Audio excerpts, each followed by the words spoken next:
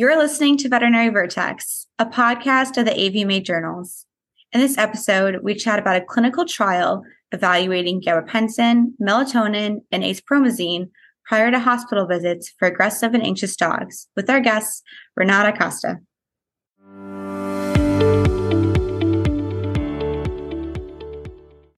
Welcome to Veterinary Vertex. I'm Editor-in-Chief Lisa Fortier, and I'm joined by Associate Editor Sarah Wright. Today, we have Renata joining us from Murdoch University in Australia.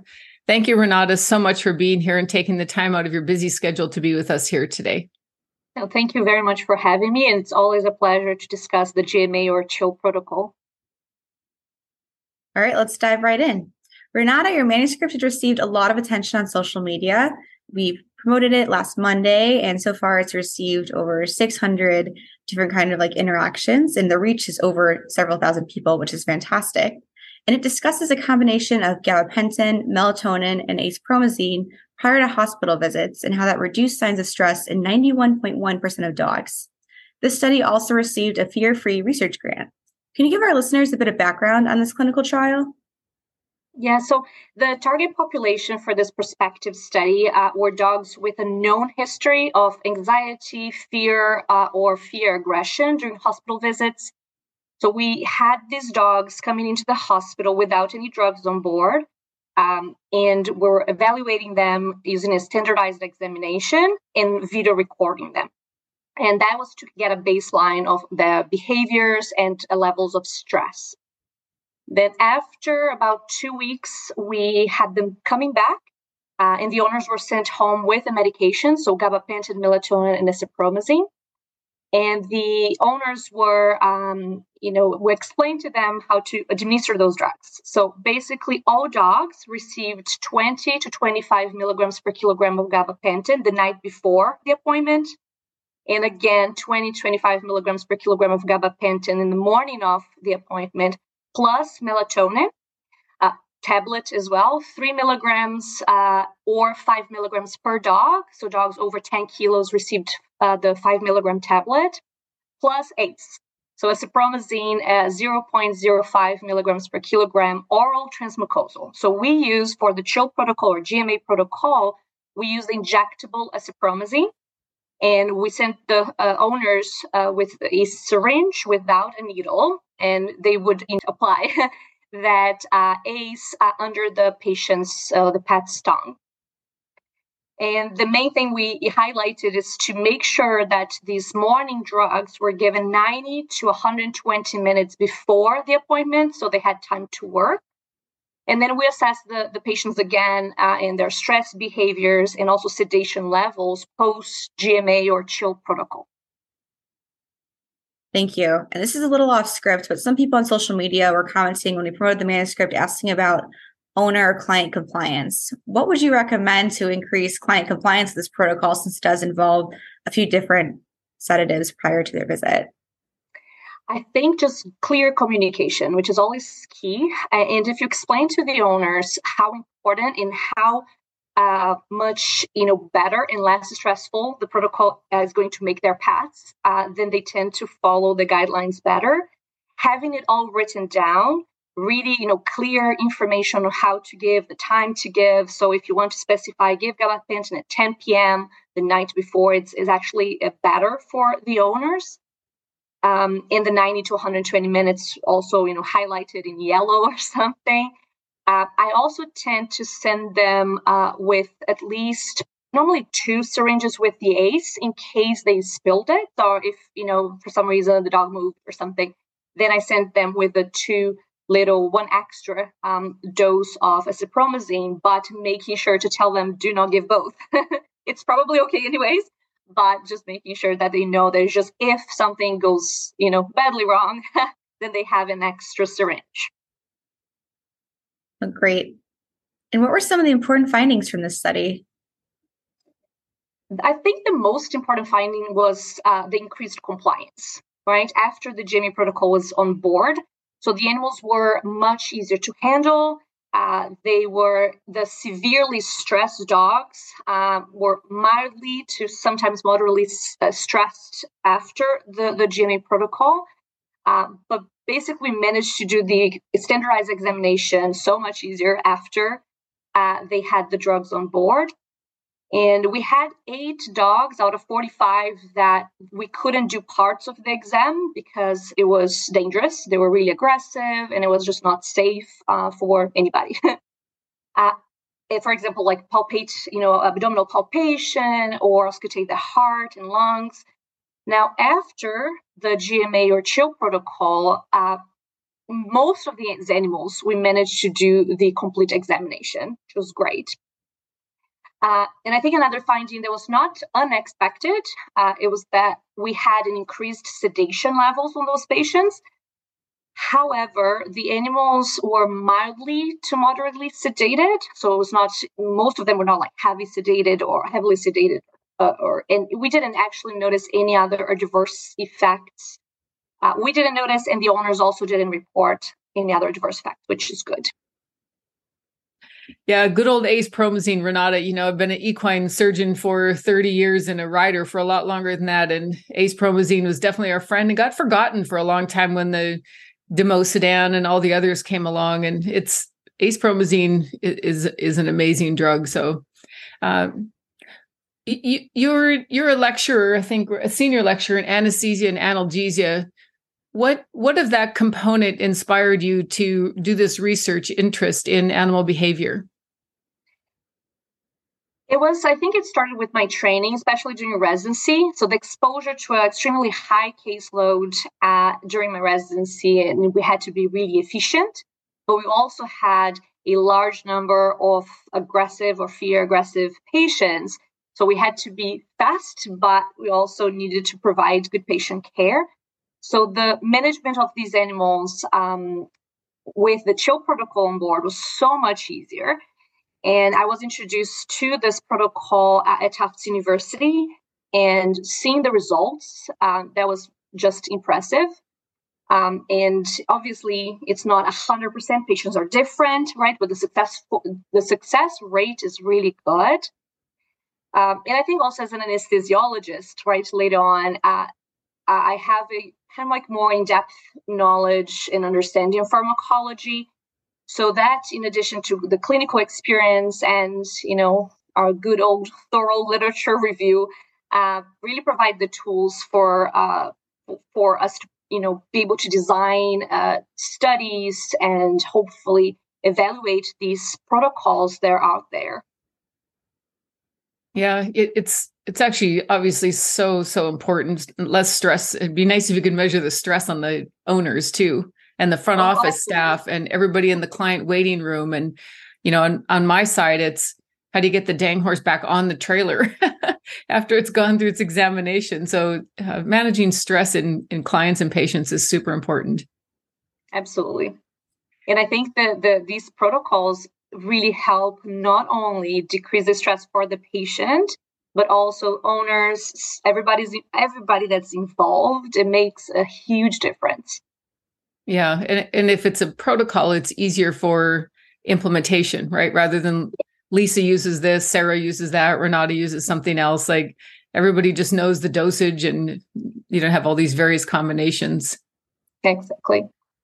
Yeah, you talked about how you learned about this protocol at Tufts, and during your residency, but how did that training really help you prepare to write the manuscript, to gather the data, do the revisions, all of those things that it takes to getting the manuscript completed? Well, I love research anyways, so I've been, doing a lot of research, and I think looking at the anecdotal evidence that we had implementing the chill protocol, especially in the beginning, there was, especially with the dose of ACE, for example, there was like 0.025 to 0.05 milligrams per kilogram.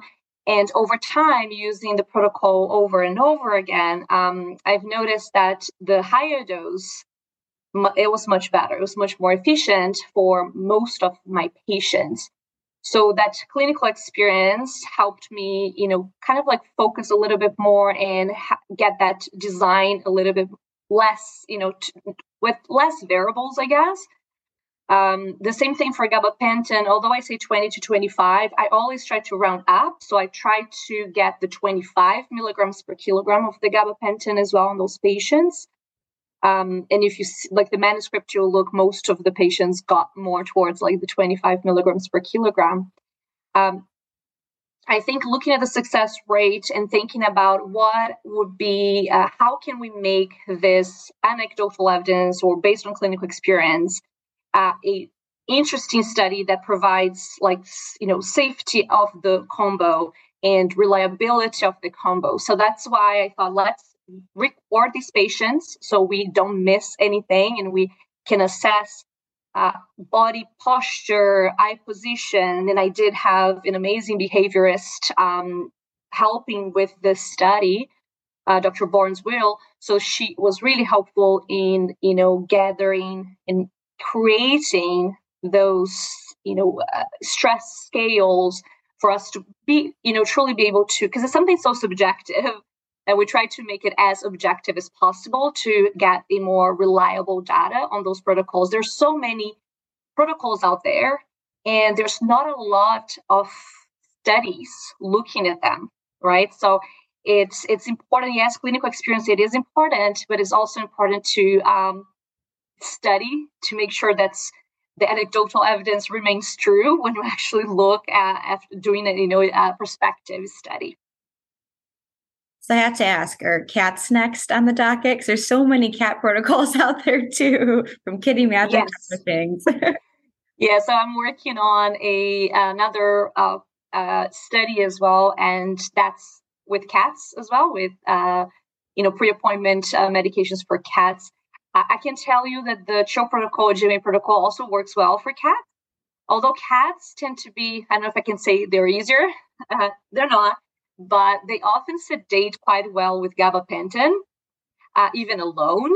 So, oftentimes I prescribe the gabapentin alone, but the CHO protocol itself, also I've used in some of my feral cats, and it works as well. It works really well. Excellent. Well, I'll definitely be reading that manuscript whenever that one comes out. One of my cats is pretty spicy, and she looks at gabapentin and is like, that's not going to do anything for me. I actually took her on a plane once, and I, gave her like the recommended dose, and it made her worse, I think. She just howled and howled the whole time. So she's the outlier there.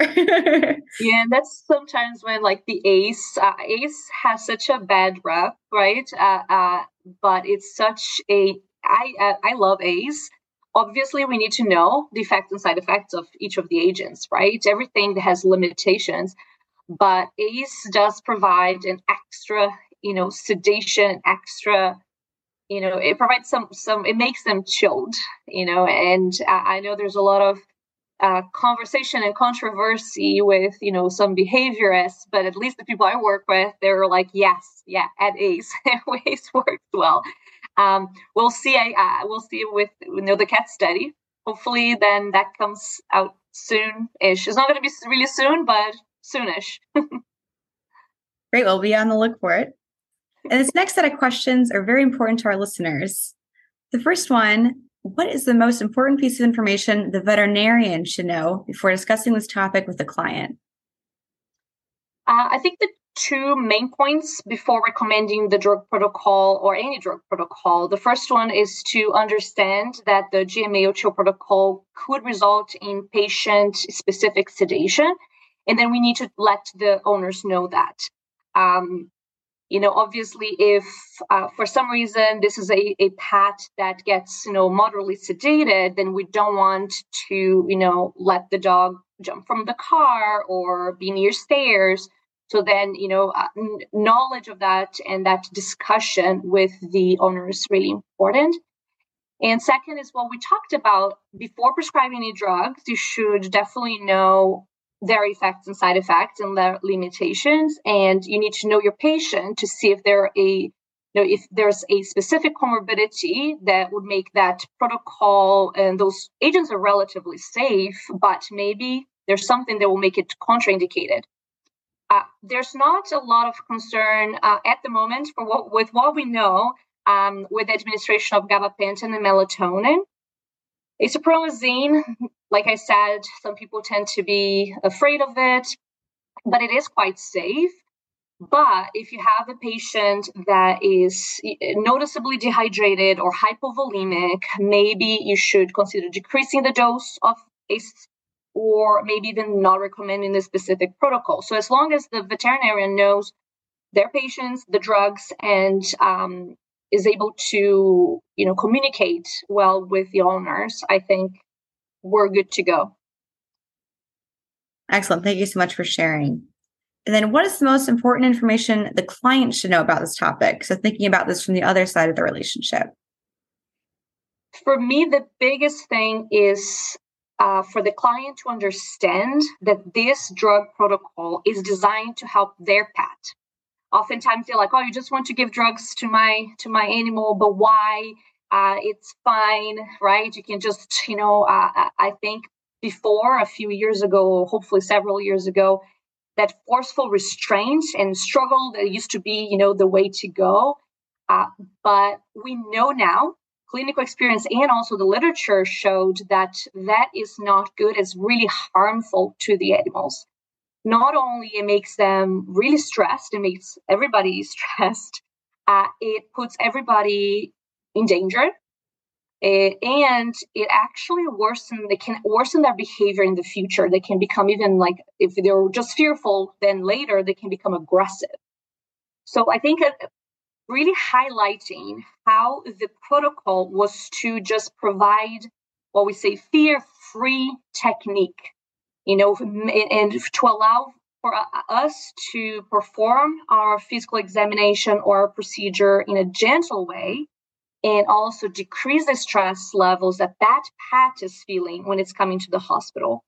So I think as long as, what I've noticed, when you specify and really highlight that with the owners and discuss that and explain that we're doing this for their pet's benefit, which is true, right? We're improving animal welfare. That's why we're recommending these drugs. And we don't recommend the CHILL protocol, GMA protocol for everybody.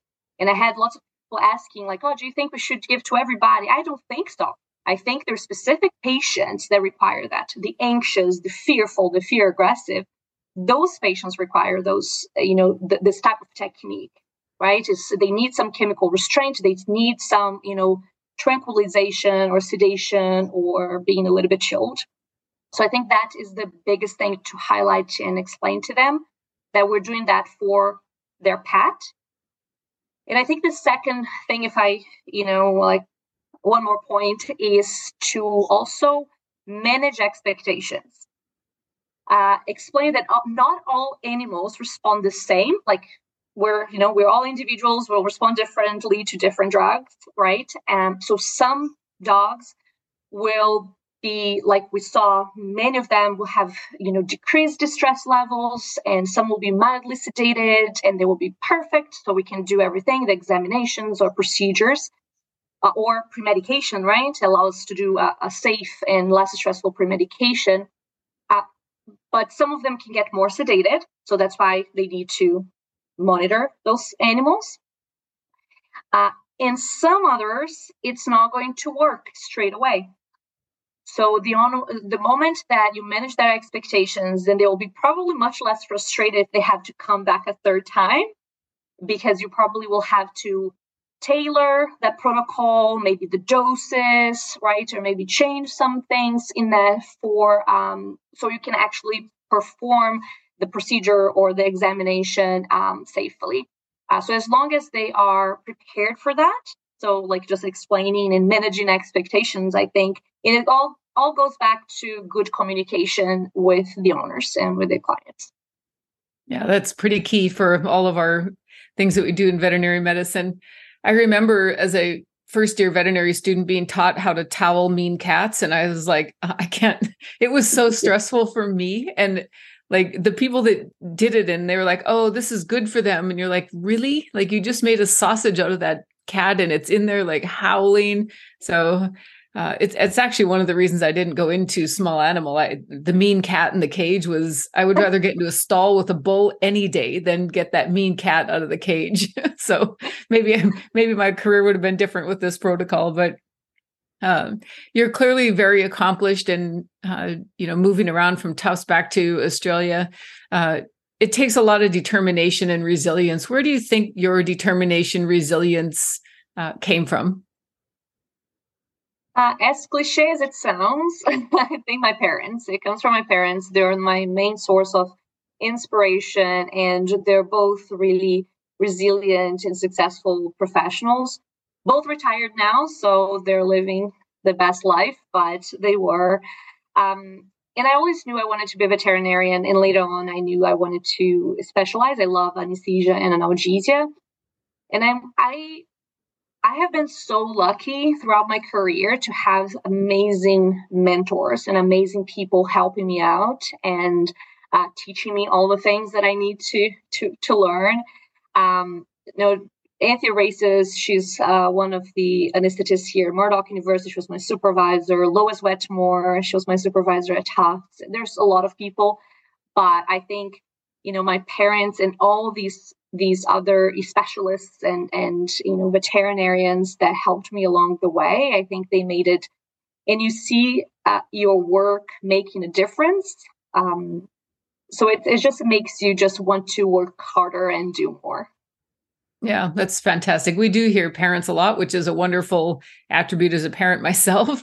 But also, a shout out to mentorship is super important. So just keep passing it on. Yes. Renata, as we wind down a little bit, something a little bit more personal, what is the most interesting or scenic trip you've been on? My husband and I love traveling, so we used to travel a lot more, but COVID happened, and that we decreased a little bit. But I think I truly loved and fell in love with Florence in Italy, and it was so nice and so calm, and it reminds me a little bit of my hometown. But also New Zealand. New Zealand is breathtaking. So I think New Zealand's another place that's amazing. So it's hard to pick. Vietnam and Cambodia are also amazing. They're so different. I never thought about going there. My husband organized the trip, and I was amazed with the history and everything. So maybe 3. You asked for one. I'll give you a couple. Yeah, that's awesome. Those places are definitely on my list. I love traveling, especially after the pandemic. I feel like I have the travel bug. So might be emailing you for some trip tips in the future. Oh, yes. I will send you pictures if you want. But thank you so much, Renata. We just really appreciate your time today. And thank you too for your contribution to GMA.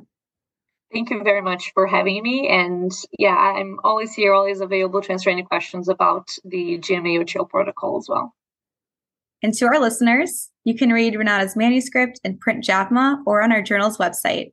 I'm Sarah Wright with Lisa Fortier. We want to thank each of you for joining us on this episode of the Veterinary Vertex podcast. We love sharing cutting-edge veterinary research with you, and we want to hear from you. Be sure to leave us a rating and review on Apple Podcasts or whatever platform you listen to.